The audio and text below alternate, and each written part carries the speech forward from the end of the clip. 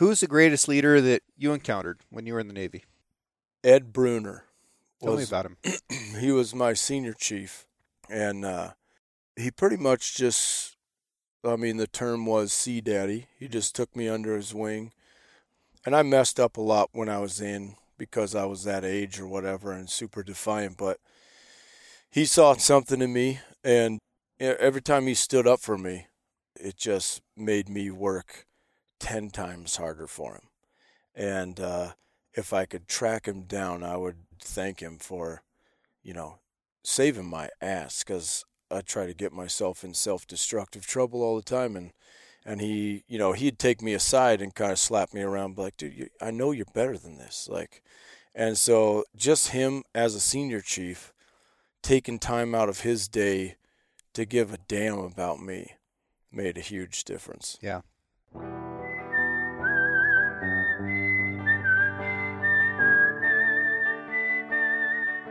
These are stories of outdoor adventure and expert advice from folks with calloused hands. I'm James Nash, and this is the Six Ranch Podcast.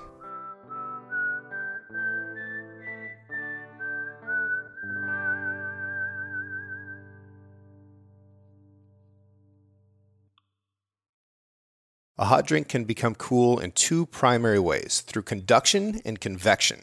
Conduction occurs when two objects touch each other. Imagine holding a piece of ice. Before long, your fingers are cold and the ice begins to melt. That's conduction. Convection occurs when a gas or liquid moves from being different temperatures. When you heat water over a stove, the warm water moves up and the cool water moves down. That's what you're seeing when water boils, and that's convection. A stainless vacuum bottle prevents conduction from occurring by creating a void between the walls of the bottle, thermos, or cup and the outside air. It prevents convection by keeping all the liquid inside at the same temperature. That's how a Stanley product keeps your cold drink cold and your hot drink hot. And they've been doing it for 110 years. The Six Ranch Podcast is brought to you by Stanley 1913, and you can check out their new and classic line of products at stanley1913.com. Trying to cook eggs the same way you talked about it. And I have 2 eggs for breakfast every day. I eat all the whites all the way around. And then if I can get the yolk without busting it on both eggs, so that's cooking and eating, I call it a double Lyle. Oh, nice. And that's the start to a good day. What did you have for breakfast? Bacon, eggs, and pancakes with the kids. Nice. That's solid. Mm-hmm. Paul? I had bacon in the air fryer, and I did the old Cowboy Kent Rollins hash brown method. I'm unfamiliar. So you shred up a potato, and then rinse them off really good. Rinse off your That's critical. hash. Yeah. If you're shredding your own spud, you got to get the starch out of it. Otherwise, it just turns into mush. Yeah. Which is okay sometimes. Yeah. On You like mushy hash browns? Oh, yeah, on the river I do once in a while. All right. Anyway, and then I take a salad spinner and just get all that moisture out of it. Take a towel and just pat it down as good as you can. And then you take some ghee and fry them up hot. A little bit of Johnny's or whatever you want. That's the best damn hash brown ever. Huh. I like that. I've tried, I don't know how many times, to cook bacon first and then cook hash browns in bacon grease. Well, the theory's there. I've never gotten it to work out right. Yeah. Try that ghee method, man. Yeah. I don't think I have any ghee. For some reason, I don't know. I guess it just turns out like the crispiest I've ever had. Really? Yeah. Yeah. Lyle, how do you feel about hash browns? I can't cook worth a damn. So, if they're not from the cafe, they're probably mushy. Have you seen the ones that come in the little, looks like a little tiny milk carton? Those are a good piece of gear for backcountry stuff, or not that you have to deal with that all that often, but they don't weigh hardly anything, and all you got to do is pour boiling water into them. All right, yeah. And wait a few, and they're a pretty good little hash brown on the go. What's new with you fellas? Well, I'm back to work, so that's good. Sitting around for 3 months. Yeah. Okay. So I have never actually heard like the the play-by-play. It's not glorious. Of how it went down. It's not. I don't even have a good story this time. It's a simple fall. But sitting around for 3 months is something else. It's something I'd never thought I'd do again. Yeah. It's like, if this is what retirement is like, I'm gonna have to find something to keep me freaking busy, because hobbies. it was You gotta have a absolutely hobby. well. Granted, it was middle of the winter time too, but even if it hadn't been, I mean, I was still pretty immobile. So it's Yeah. good to be back and normal and back out in the community. Yeah. So you broke your foot. Broke my foot, had surgery.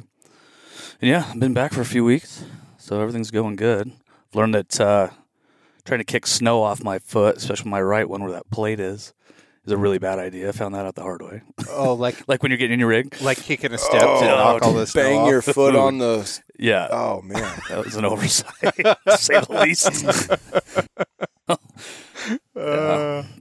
Has the cold been affecting it?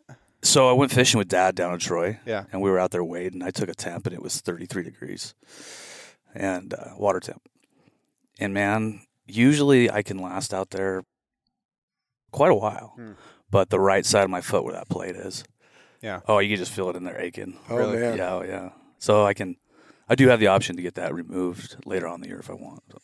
I'm going to be building some fence around this little 5-acre lot, and I want to use woven wire fence so that the whole place is a dog fence, right? And I was researching woven wire because there's a bunch of different brands. It's all expensive. My God. We're looking at like $270 for a 330-foot section of just the wire. So, fences are freaking expensive. But anyways, I was looking at this Red brand, which is, what everybody says is the best brand of woven wire. And it has these little kinks in the top and bottom strand. And the reason that it has that is because it expands with heat and it contracts with cold. So they build that into it like a spring. A lot of people fence in the summertime when it's warm. If you build a tight fence in the summer and then that winter your wire shrinks, it's going to pull down your posts. Yeah. So smart. I don't think I would have ever thought of that. I would have just been like, wind, snow, I don't know. Mm-hmm. Aliens. What brought up the thinking about a fence? I was thinking about the metal expanding and expansion. contracting inside his foot. Why would it ache? That's what I was thinking about. Because it does. I know that to be true, but why would that happen? I was like, well, maybe it's shrinking. I haven't experienced it. I got a titanium elbow. Oh, you do? I'm assuming that it's wrapped in enough meat that it doesn't get cold enough to bother me. But I've never had it bother me with the cold. I could just feel it in there, like radiating cold, like throbbing. Well, and there's just not a lot of coverage on your foot. It's right on the mine's outside. in the middle of my elbow. There's, Mm-hmm. You ever drop bombs with that thing? Well, it's not this part. It's the inside one. How did you end up with a titanium elbow? I had a little dirt bike accident. Oh. When 2004 and shattered that thing. And the odd thing is they put a big plate here, and then it was shattered in 6 places. They put a plate there to put it all back together. Well, about 8 months later, there was this weird growth, like kind of trying to grow out of the side of my elbow. Alarming.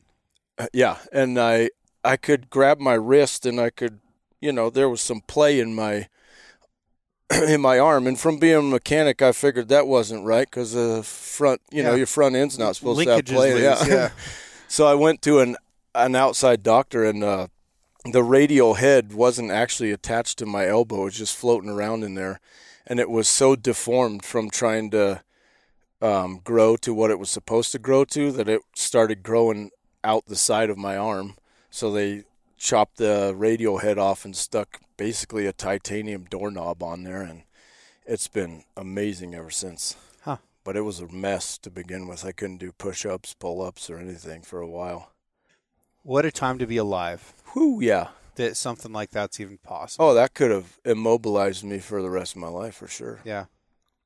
Yeah. We're in a really narrow window for it, too.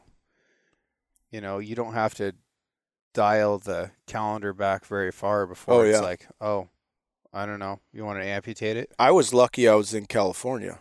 Really? And not in a more rural place. Yeah. Like, I had some experimental nerve surgery done and got feeling back in my hand. And with that, like, I mean, in a less sophisticated operation, it could have really messed with my life.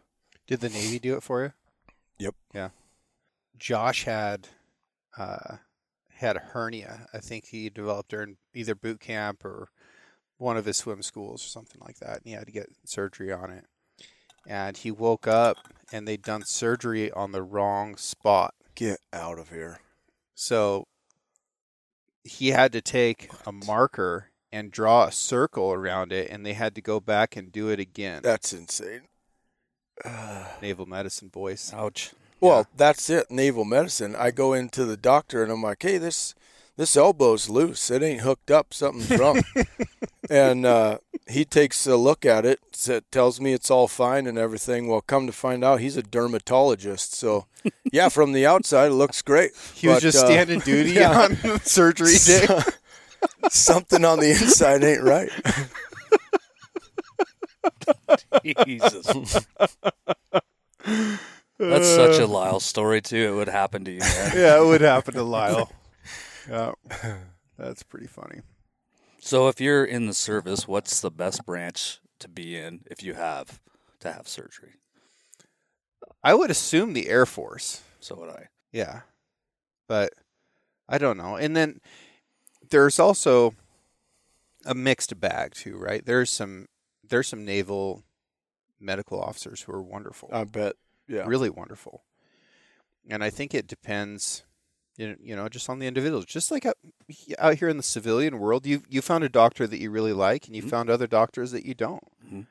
So I think it just comes down to the individual a little bit, but it's also like it's low-hanging fruit, so it's something that we can make fun of. Mm-hmm. You think it should be good because it's military, but that's just not how things go in the military. Mil-spec isn't necessarily a great thing. Yeah.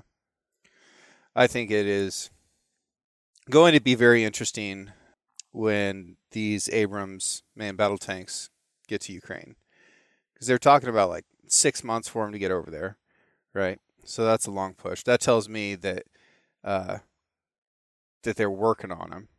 They're either part swapping or they're in dermo right now, and they're trying to get them running. Oh god. Or they're taking stuff out of them that they don't want the Russians to end up with their hands on.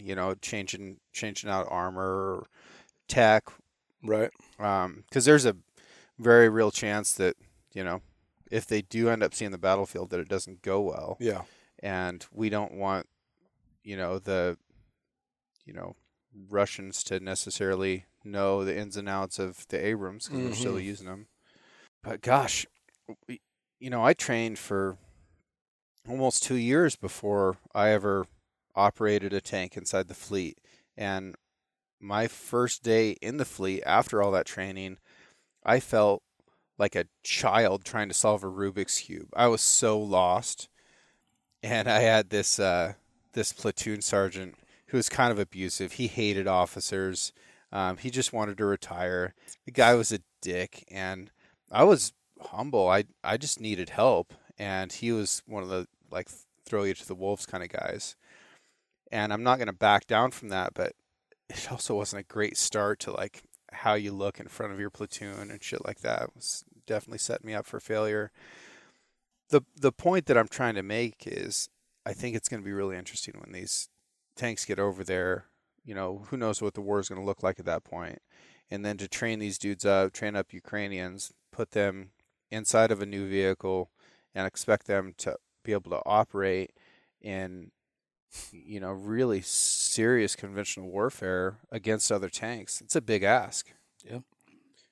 We averaged 10 hours of maintenance for every hour of use. Sometimes it was a lot higher than that. How does that compare to fighter jets as far as hours versus use? I would think that it's similar. Mm. I didn't know any mechanics that worked on airplanes because the air wing of the Marine Corps is different from ground forces, and they have their own bases or sections within a base. So I really didn't interact with those guys very much. So the guys that I talked to were pilots, and they were, largely, I don't know if this is even fair, but it seemed like they were largely unaware of what it took to make sure that their aircraft was functional. And there's lots of jokes about pilots taking credit for everything that goes right and then blaming the mechanics for everything that's broken. But I imagine that there was a huge amount of maintenance. I do know that it was normal for, a large percentage, not a majority, but still a very significant percentage of any aircraft fleet to be not working at any given time. And tanks was similar. We would expect 10 to 20% of our fleet to be not functional at any given time. But what's that like? What's the maintenance cycle like for you guys? Well, like, do your rigs pretty much work, or is it just a constant problem because you're using them so much and so hard? Well, they do now, mainly because we have a sergeant who is all over that stuff at the moment. He gets so excited about vehicle maintenance, it's unbelievable. He wants our rigs to be detailed once a year now, and it's like, well, we work in Wallowa County. That's a big job and that's a big ask for anybody to do. I mean, yeah, I do a pretty good job, but trying to keep mine clean. But you just get a lot of mud and grime and everything else inside, outside your rig, and we try to get them in every 5,000, especially the new ones we have, every 5,000 for all your stuff. And I'm sure that he's taken over that whole thing now. We'll be in there for everything right on the money for tranny and whatever else needs to be done. Yeah. But yeah, you got to keep them running. You've got to keep them in good order because you, as we all know around here, I mean, you might be out in the middle of nowhere and trying to get somebody some help. And if your rig fails, there's a long period of time before somebody's coming behind you. So you kind of owe it to the community to keep your stuff up and running good. And I certainly appreciate what he's been doing with that. Yeah. No, good on him. I'm sure, Lyle, you're in the same boat, but there's a constant fear that I have that a rig is going to leave me stranded someplace out here, because the consequences of that are massive. Oh, yeah. I mean, you want to have a relaxing weekend, take the kids to Anthony Lakes, and you got, 3 kids, and weather's definitely not your friend this time of year. And all it could take is a bad battery, and you leave a little late from the ski run, and there you sit with 3 kids, and so you gotta hope your stuff's running right for sure. Or worse, get out in the hills someplace and it snows a little bit, Yeah. You could have the wrong tires on and be like, no, it wasn't snowing when I left. Fine. Yeah. Aren't these glasses cool, Paul? You look inside this I'm thing? digging them, man. So I like your guys' Hawaiian shirts, which brought up a question of mine. Oh. If you travel to Hawaii, because I've never been, can you laugh out loud, or is it just a low ha? Nice.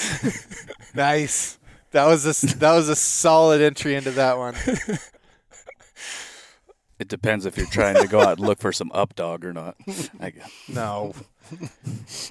God, it worked so well. You can't do that 4 parties in a row. It's still getting It's people. dusty. I don't. That is a dusty joke. I'm gonna keep it going, just so you know. You can plan on it through the rest of this year. I think the best thing to do with something like that, if it fails, is just to start explaining why it's funny. Yeah. Yeah. God, I got Krista so good though. That's not fair. Right after I got Montana.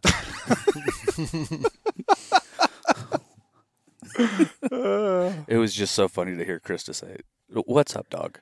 Yeah. It's the only time that'll ever come out of her mouth. And I'm sure she was, lilting and She was not with impressed at all. Yeah. Yeah.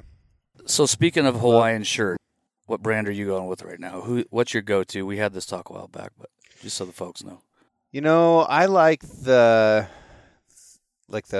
OEF Nation ones. Those are pretty great. My mom brought this back from Mexico. So this is a Mexican Hawaiian shirt. Oh. But this looks pretty Magnum PI, don't you think? Yeah, I dig it, dude. Yeah. Super lightweight. Yeah. Magnum PI style. Yeah. Sure. It's got the colorful flowers on it. No guns, though. No. It's a letdown. It is. No guns, no bombs, no helicopters. But that's the rest of my shirts, so it's fine. It was a funny thing here growing up. There's a legendary ranching family, the McLarens. They've been here a long time, just like my family has, and like a lot of families. Scott McLaren would wear Hawaiian shirts at events. And I thought that was so funny, like such a funny thing to do, because everybody else was always cowboyed up. They'd be wearing their actual working clothes if they were out cowboying, and then they had like town cowboy clothes for events. But Scott would wear Hawaiian shirts both working and in town if he could get away with it. Nice. And he's such a laid back guy, and I thought this is the goal right here. Like this is what you need to achieve, is like enough comfort with everything in your situation that you can wear the Hawaiian shirt. I feel like I'm getting there. Dude, anymore, if I don't have a T-shirt on, I have a Hawaiian shirt on. You just can't lose. They're pretty comfortable. You can't lose. Yeah. Golf, going to the store, going out for dinner. Going to the range. Going to the range. Great range shirt. Yep. Fishing. Haven't done that yet. You haven't fished in a Hawaiian shirt? No, I'll give it a shot, though, this year. Really? We'll see what happens. Yeah, I think we should. Okay. Retro rifle. Yeah, that's your brand. That's my brand. Too skinny for me, buddy. And they're always out. They're always out of everything. Because they're a popular brand, but people buy that stuff up immediately. Well, they advertise really well, too. And they got me at least 10 times now. So. You're on the email list? Yeah, they're not cheap. They fit me pretty damn good. Yeah. So it's a good conversation piece, right? Savage Tacticians, I think. They're pretty damn good. That's the other one that I've bought some from. Mm-hmm. Yeah. I think my favorite, though, is the Bangarang one. Because that's just so hilarious that they turned, this like Peter Pan pseudo villain into a skull and put it on a Hawaiian shirt. I am unfamiliar. Oh, yeah. All right. I'll check show it you. out later. It's in the closet. Copy. I'm not an insignia fan. This is pushing it for me. I noticed that. I'm a plain. I thought that was a bit bold for you. Yeah. Yeah. Did you pick those threads up from Kevin? Yeah. Uh-huh. Yeah. Did you leave them at your house? Yes, he did. Yeah. I had no choice. Yeah. Perfect. But I do love it. I don't think I've taken it off since he gave it to me. I'm afraid to tell you how long ago that was. Yeah, I rolled into some clean Carhartts today. They're not actually clean, but they've been washed. You know how that goes with Carhartts. But the other ones I was rocking, they're enough days in that they're starting to develop a personality. Yeah, oh yeah. Yeah. Yeah. I enjoyed I don't know if it was your last one, but one of your recent ones with Greg when he flipped the script on you. Oh, man. That was a good podcast, man. Greg's such a freaking outstanding human. I'll tell you what, I really enjoyed my time out hunting with him. Yeah? Yeah. Just walking around with that guy in the woods, the stuff that maybe he's picking up on that you've been walking by your whole life, I mean, being a government trapper. Yeah. It's probably the ultimate teacher out there. Sure. I mean, really. But I absolutely loved hanging out with him this last year when we were going after some cows. Yeah. He's quite a woodsman. Yeah. Were you guys, when you hung out with him, what were you doing?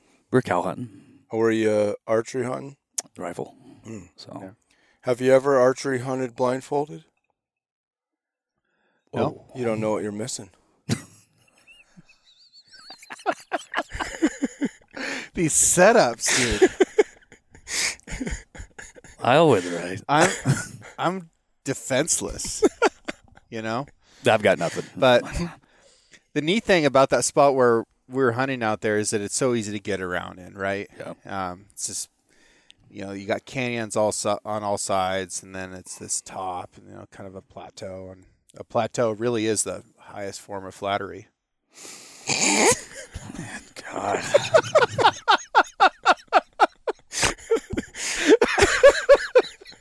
The folks at home can see James's face right now. See how happy he is. Did you do your homework? No. I don't have anything. Terrible at jokes. I'm a one-trick pony, dude. It's just up dog? It's up dog. Oh, man.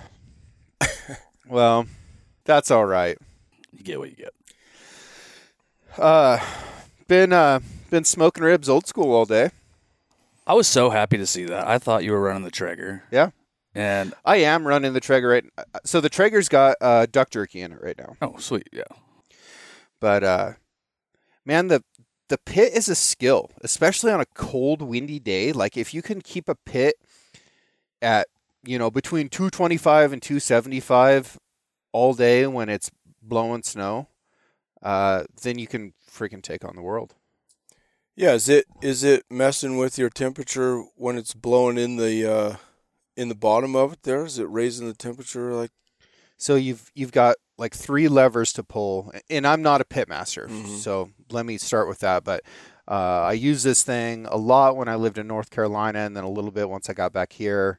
But almost everything I do is on the Traeger. But the reason that I've kept this pit around is because it's a great cooking surface if you don't have electricity, because you can still bake with it. You can roast. You can smoke stuff. It's a large surface. I can fit half of a hog in there. But you've got a little gate down in the firebox that you can open and close to let more air in, and then you've got another gate on the chimney to let more air ventilate through, and then how much charcoal you put on it. And as far as I know, those are the levers that you can pull for maintaining heat and temperature, and it's kind of a trick. Yeah, I use mine like once a year, and you definitely have to be home. Yeah. There's no going to the store for a while. Yeah. And trying to figure out your temps. I mean, the wind, like you said, the wind starts blowing a little bit. Yeah, it starts it's going to introducing draw rocks. harder. Yep. It's going to. Yeah. Or you start dropping in ambient temperature. All of a sudden, your whole barrel's colder. That's what's really tough. Yeah. Because that barrel's huge. It's a big space. I don't know. But I was really happy to do it. And, it's a risk. I'm cooking five racks of ribs. We got a bunch of people coming over this evening for ribbage night. Sweet. Oh, yeah, ribs and cribbage. Yeah. Huh? Yeah. Ribbage. That was pretty close. Yeah, I love it. Yeah, cribbage tournament. Over under, who do you got taking it tonight? Well, I don't know. It's going to depend on the cards, right? You can get speed bagged on the cards. Yeah. But also, we're going to run an actual bracket, single elimination tournament on a bracket. Ooh-wee. And we're going to be drawn for our slots.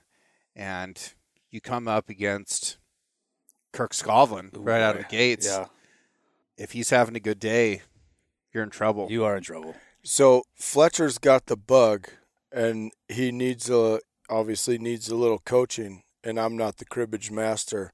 But I told him if he gets in on the first bracket, he may be like, that may be a good spot. He can get in, right? Like, oh, yeah. Yeah. Yeah. Because I want to get him hooked. He already likes it. And I think it's a smart game to play. It's good for your brain, Yeah. man. What's really going to be funny tonight is everybody that's coming is all friends and family, right? And friends who are close enough that it's almost hard to say whether they're friends or family. Everybody loves each other, but we're all pretty competitive humans. You don't say. Like, everybody is undercover, extremely competitive. Who's going to be here tonight? It's going to be awesome. Do you got a Grant Jackson coming into town tonight? Yeah. Yeah, G-Monster is inbound. Mm-hmm. Yeah. Does Grant play cribbage? Oh, yeah. Yeah, and Heidi's Nice. like serious about it, right? Okay, good. Yeah. No, Grant's pretty damn good at cribbage, too. It's going to be a problem. Especially if he's wearing his glasses. I think he's on call tonight, too, so he can't even get a little tuned up. He's got to So he might be kicking our butts. come in straight. Huh. That's a problem. That's all right. We'll take them down. Yeah. Sometimes you don't get the cards. You can play the best crib game out there, and if you don't get the cards, you don't win. Yeah. But, no, going to be fun. Let's do it work. Trying to figure out how to do it again. So, like, my first day back, when I put all my stuff on again. Is it that perishable? No. Just more than anything, just wearing all that stuff around. Yeah. You know, I was like, I've been hauling this around for 14 and a half years, and, you know, you go to put it on once after being off for 3 months, and it's just kind of a weird deal. Yeah. You gain, I don't know how much, 30 or so pounds right away. And, right. Been pretty busy. God dang, is that how much you pack I around? think so. And I'm pretty sure I could outrun you on a good day then. Oh, now? If you're wearing 30 pounds. I mean, that's going to slow you down. Yeah. I'm not outrunning anybody. In high school, we got in trouble. We got caught. We didn't actually get caught that night, but we got in trouble for egging our English teacher's house on Halloween, and we were so confused at how she caught us. Couldn't even afford to do that now. Right, yeah. It was, right, $7 a dozen. 10. Yeah, 10? 10. Good grief. Yeah. It's So- almost a buck an egg. We were trying to figure out how she caught us, and she goes, listen, you idiots sit in my class all day. You're the only ones that wear Vibram Sole shoes. Like, damn. Didn't think of that, did we? Yeah. What happened? What was the result? The result was that a really special lady of my life, Carla Eschler, said, listen, let's make them eat crow. They need to apologize, do a little work here and there, but these boys are signed up for the military. You don't want to mess that up. Like, let's get them out of here because it was our senior year. Yeah. So otherwise, we were going to get burned at the stake, I think, but because it was the fourth year we'd done it in a row. Paul, can you hand me that McKellen 12 up there? Oh, yeah. Thank you to Major William Mahone VI for getting me that bottle. This is a heck of a good scotch. The sixth. Yeah. Damn. Yeah, and That's dedication to name. And I think that they're all military officers too. Wow. Or close to it. When we were at the basic school, we were studying the Civil War and some of those engagements. And there was I think it was a Captain Mahone. And his name came up again. It was Captain Will Mahone. And I was sitting right next to him. You know, we're alphabetically, we're right there. And I was like, is that kin of yours? And he said, oh, yeah. Wow. And then he had a son, too. So he's got Will Mahone the seventh on the ground. Wow. Yeah. Man. So did you pick up a lot of knowledge on Civil War and in all sorts of engagements in your basic? A little bit. So the basic school for us is 6 months long. Mm-hmm. And because Quantico is sort of in the epicenter of a lot of those battles, it was easy to go visit battle sites. Oh, yeah. Wow. And the one that I remember the most, and I think I've talked about it on the show before, but it was the Battle of Chancellorsville. And it was, if I remember right, a 26 mile hump, march, ruck, pick your word, hike. And on almost every hump that we did, we had people fall out. 5%, 10% would fall out at some point. They'd quit. And this deal we did is like an interpretive, as an interpretive hump. So at every station, at every stopping point, a different lieutenant would step up to talk about like what was going on, like some different aspect of the battlefield. And what we were doing was taking this route that I think it was General Stonewall Jackson, took to flank General Joseph Hooker. And they left at night in the evening so that the South could see them leave. And they left as if they were retreating. So the rebels, rested easy that night. They thought that they had won the day through maneuver, and then they made this big flanking maneuver around and hit him right at first light. And they fought all day long. And Jackson ended up getting shot during that engagement and died a couple weeks later. They think that he was probably already dying of pneumonia or tuberculosis, something like that. But the order was that anybody that dropped out of that march when they were doing their flanking maneuver was to be bayoneted. So you can quit if you want, but quitting is permanent. We're going to stab you with the pointy end of a rifle to death if you fall out of this march. And think about like how hard they'd been fighting, the gear that they had, the boots that they may or may not have had. Stuff, yeah. You know, not having the right kind of food. What time of year was it too? Extreme battle fatigue. I don't know that. Yeah. And so you guys mocked their. Sorry for interrupting. But you mocked their path. Yep. Like similar time of day, or I don't know. No, we did it during the day. God, we did it during the day, but they did it at night. And it was. It's like you're walking in the footsteps of a really decisive victory that changed. It changed everything. It changed the whole shape of the country. Yeah. And so many of those Civil War battles were like that. If one of them had gone differently, that changes everything. Yeah. Fascinating stuff. And for a kid that grows up out here in Oregon, where the Civil War is like, something you learn about in school. Yeah, it's a fairy tale a little almost bit. When you're that young. Right. And then to go back and like look at the field. And if you look at that, you can see those canvas tents out there. You can see the steam coming across and the fog and the smoke. You can hear it. You can feel it. There's bullets everywhere. There are still bullets everywhere. Yeah. You look at those cricks and stuff, and you just find bullets. So I'm just now incredible fighting. I'm just now getting fascinated with learning about history, and I'm in a Civil War swing right now. And now I have like, people in my life like, oh, let's go visit Brazil or whatever, and I'm like, let's go visit Gettysburg. Let's go visit something that is palpable to me. Like I want to stand where they stood. I want to see what they saw. That seems like a powerful deal. We had a really splendid leader at 2nd Tanks for a little while, named Lieutenant Colonel John Lauder. And if ever there was going to be a tank officer who became a general, it was going to be him. He'd been an aide to the commandant previously. He could remember the names of almost everybody in the battalion, which was over 1,000 men. But not only their names, but he would remember like where they're from, the names of their kids or their spouse, what sport team they rooted for.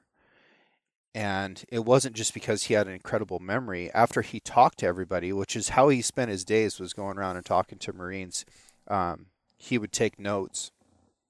And then at night, him and his wife would quiz through those they were flashcards. Wow.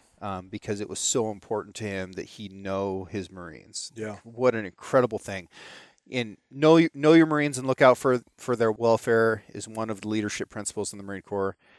And easier said than done, especially when you get to that level. But not long after he became the commanding officer of 2nd Tanks, he took every officer at Tanks to Gettysburg on a field trip. Wow. To do a case study and to think about the battlements, and then also to scale it up and be like, okay, if this was larger scaled and this was a tank battle, how would it go down? I did not get to go. I was the officer that got to stay behind to be officer of the day, and there always has to be somebody to hold down the fort. But he was an incredible guy, and I had just a massive amount of respect for him. There's another really interesting thing that he did, and this still cracks me up to this day. He he'd taken over not long before I deployed. And the plan was to draw down the Marine Corps a lot at that time. And they were going to go from taking about 70% of officers, we're going to be able to continue and promote to 30%. So massive, massive cuts. And they're calling it career designation. If you were to, to make it from first lieutenant to captain, you really needed to be career designated if you were going to stay in. And that meant that you sort of had tenure, you had the ticket, you're going to be able to stay in the Marine Corps for a career if you did your job right and felt like continuing.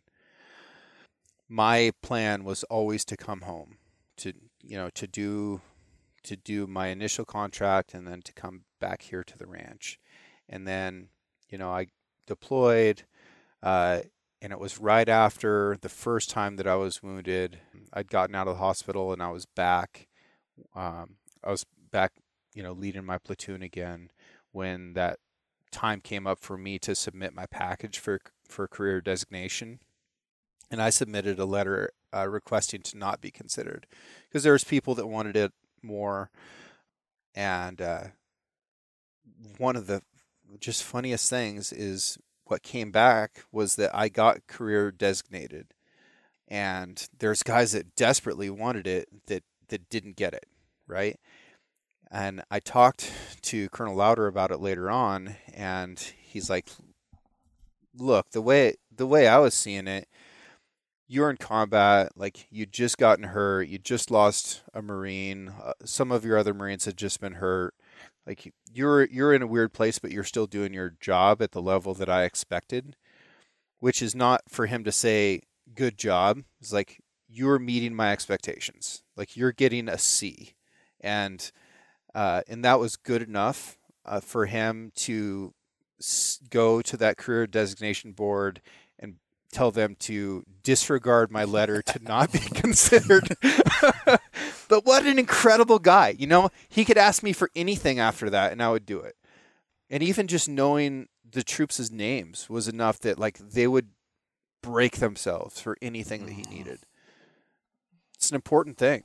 He wanted to push you. Yeah. And we talked about a couple weeks ago on the Smoke Jumper episode, we were talking about the Man Gulch fire. And one of the primary reasons that Dodge's men didn't listen to him when he said, get into this fire that I just lit to save your lives, was because he didn't know them. He didn't know their names. He was really aloof as a leader. He didn't have any kind of rapport with them. And they stopped for a second as he's bending over, lighting the ground on fire, saying, hey, jump into these flames and you'll be okay. And one of them said, to hell with that, and they took off, and every one of those guys burned to death in the next couple minutes. So knowing the people that work for you, this is what I want people to get out of this overly long story. You have to know the people that work for you. You have to know what their motives are. You have to know about their personal lives. You have to be involved with them. And if you're not, then during an emergency, they might not care to pay attention to you. Well, yeah. I mean, if you don't care about me, yeah, it's hard. Like, even if you don't care about your subordinates, if you sound like you care, it makes a huge deal. Yep. Like, everybody wants to be noticed. Everybody wants to matter. Who's the greatest leader that you encountered when you were in the Navy? Ed Bruner. Tell me about him. He was my senior chief, and he pretty much just, the term was Sea Daddy. He just took me under his wing. And I messed up a lot when I was in because I was that age or whatever and super defiant. But he saw something in me, and every time he stood up for me, it just made me work 10 times harder for him. And if I could track him down, I would thank him for, saving my ass, because I try to get myself in self-destructive trouble all the time, and he, he'd take me aside and kind of slap me around, be like, dude, I know you're better than this, and so just him as a senior chief, taking time out of his day to give a damn about me, made a huge difference. Yeah. as far as military goes, it'd be Ed Bruner for sure. Paul, best leader you've run into in anywhere in law enforcement. It's interesting because from the day I was born into a law enforcement family. Right. Your dad's a legend. Yeah, he is. And people don't let me forget it either, It's a lot of some big shoes to fill there. But growing up and watching him as a sergeant, then a lieutenant, then a police chief over the course of a 30-year career, and having people come up to me saying they wish they could work for my dad.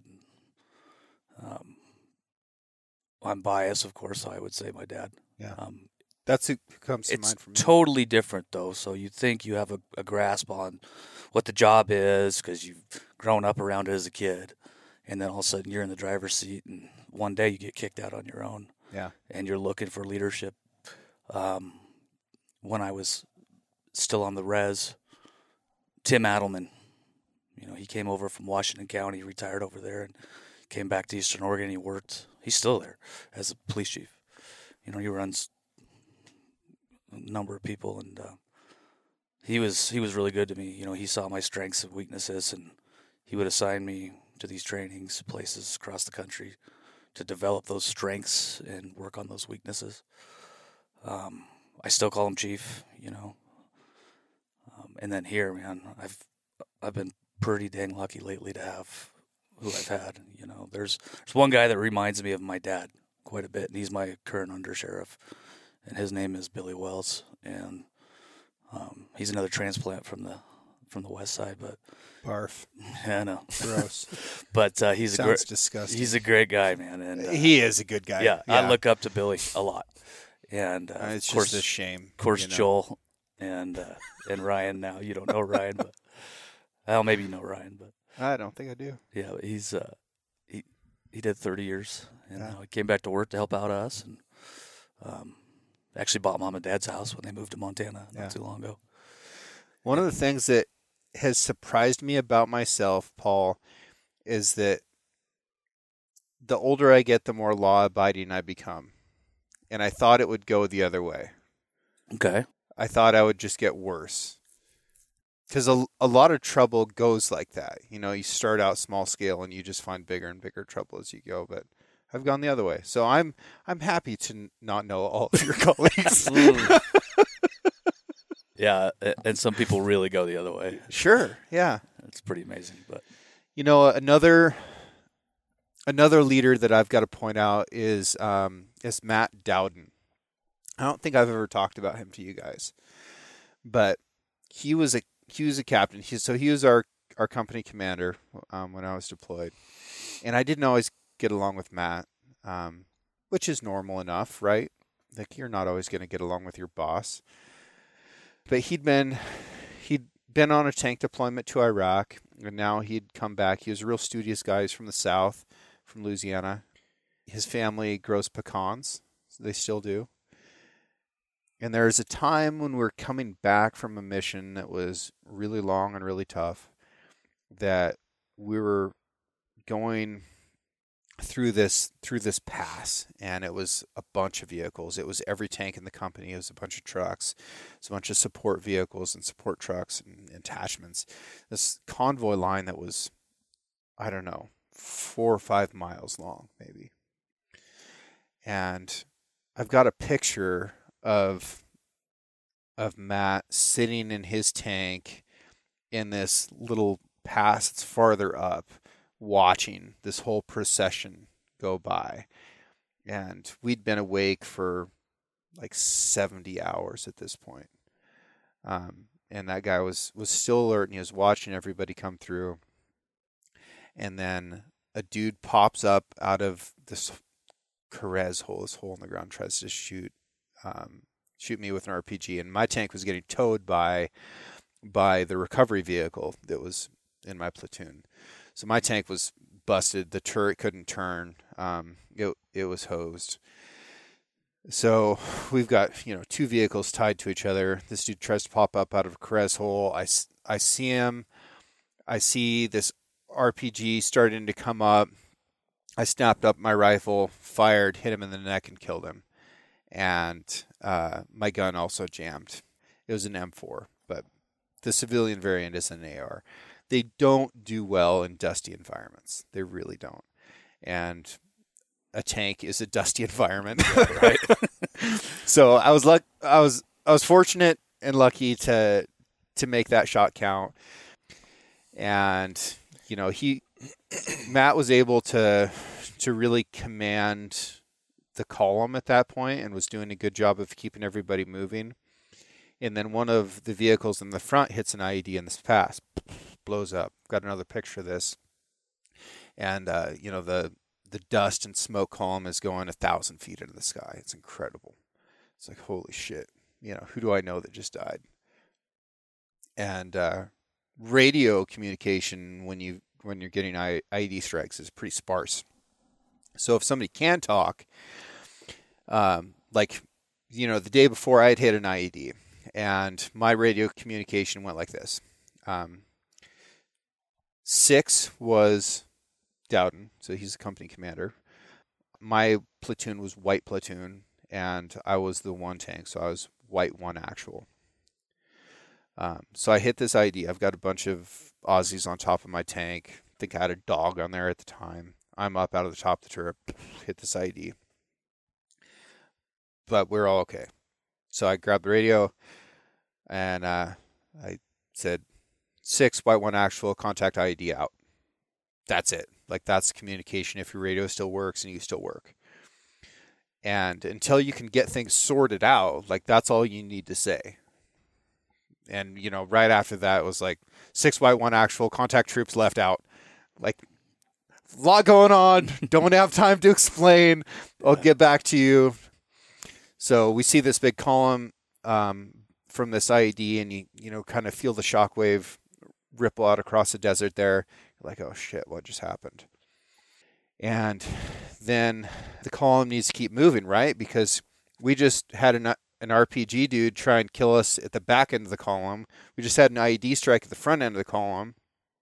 Obviously, they're trying to get us boxed in right here, and then that a big strike is going to come in, and you've got 2 long exposed flanks because you're a column moving through the desert. This is the recipe for a bad situation. But this dude's dead. We're going to go ahead and bypass, this blown up truck. I didn't know it was a truck at the time.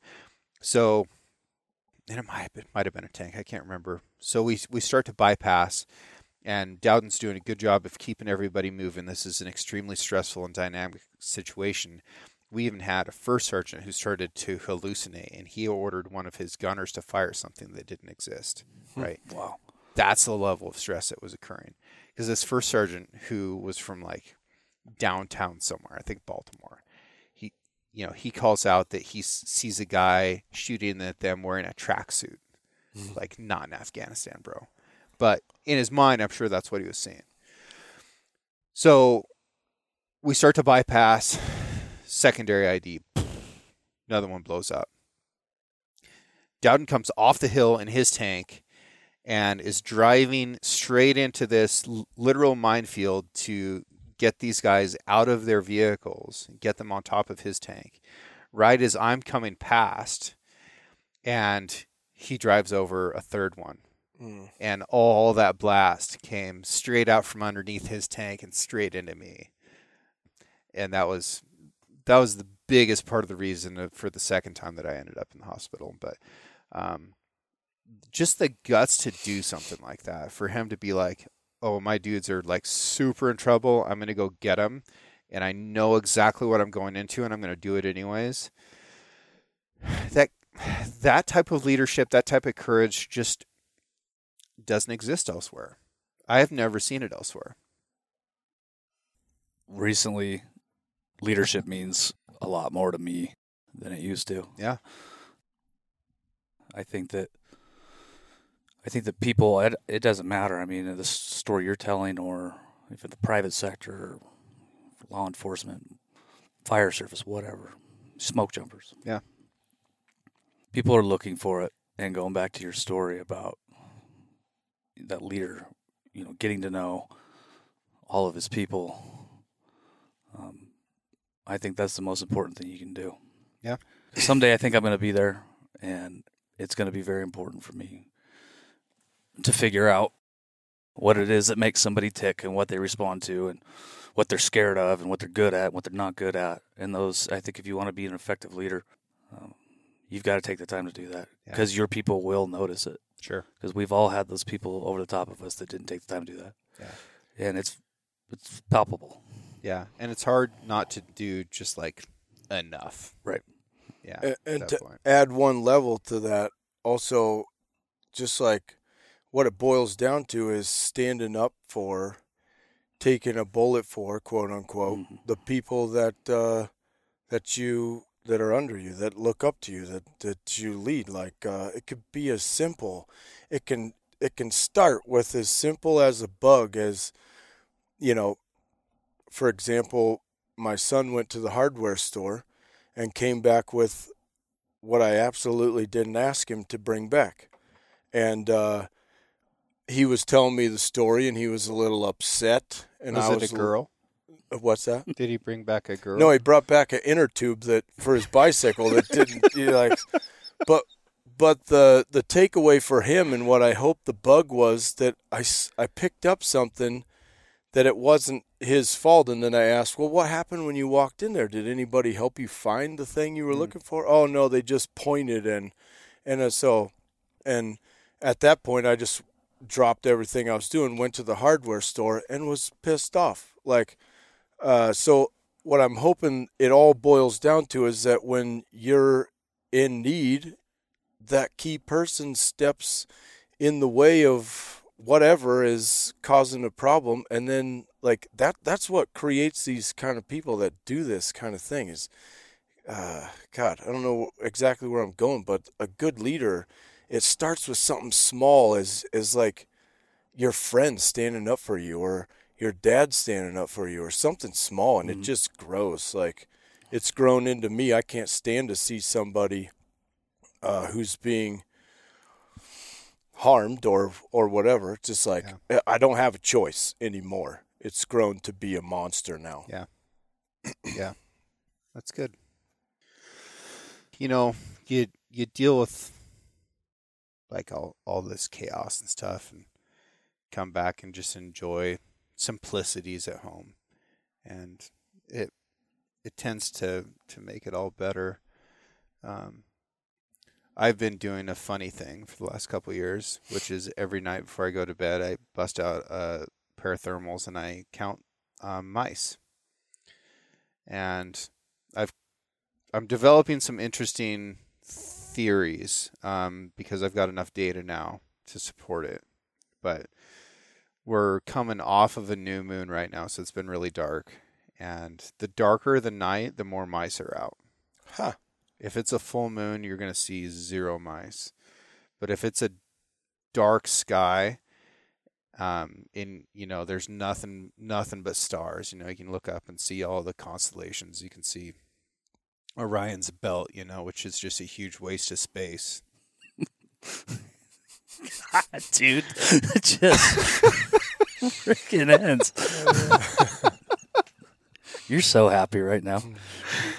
It's a good one, It's man. pretty good. It's true about the mice, though. Humans are visual things, and we would think, well, if it's a full moon and it's bright, that's when everything's going to be out. But that's just not the case. Oh, predators can see too. All the prey are vulnerable to predators, and all predators hunt visually. For the most part, they hunt visually. So yeah. And I've been reading like this, if the moon's out, predators are out, just darkness. It seems like, kind of. And I've been reading this horror book, which I never do. And oh God, and I can't read horror at all. Yeah, well, it's so much scarier than watching it. I'm reading it in Braille, and I can't. Something bad's going to happen because I could just feel it. That was poor execution. I'm I sorry. thought it was pretty good. Where did you get good. lost in that one? That wasn't the plan. I knew it was. Yeah, I did get lost in the middle, but I had to try. I thought it was great. That's better than Up Dog. Oh,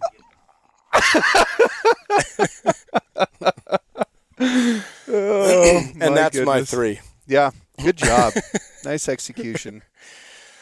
I'll be better prepared next time. Okay. All right. I was concerned, and my concerns were validated. So yeah, 100%. I expect more. Oh, I've been getting some just like annoyed blank stares from the kids because I've been trying this shit out all weekend on them. Oh, you've yeah. been testing them out a little bit. Yeah. Oh, that's funny. Well, some jokes land flat. That's just how it is. It's like the guy that invented zero. Thanks for nothing.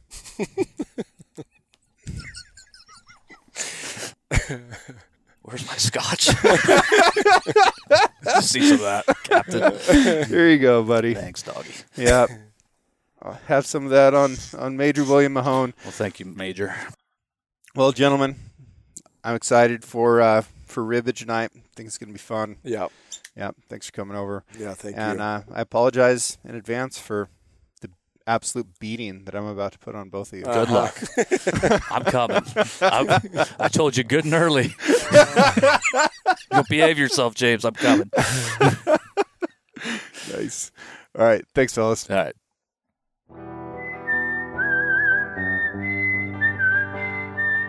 Thank you for listening. If you enjoyed this episode, please subscribe and share the show with a friend. You can also rate the podcast and leave a review. Your support allows me to keep doing what I love, which is meeting incredible folks and sharing their stories with you. For more content and photos, follow the show on Instagram at Six Ranch Podcast or me at Six Ranch Outfitters.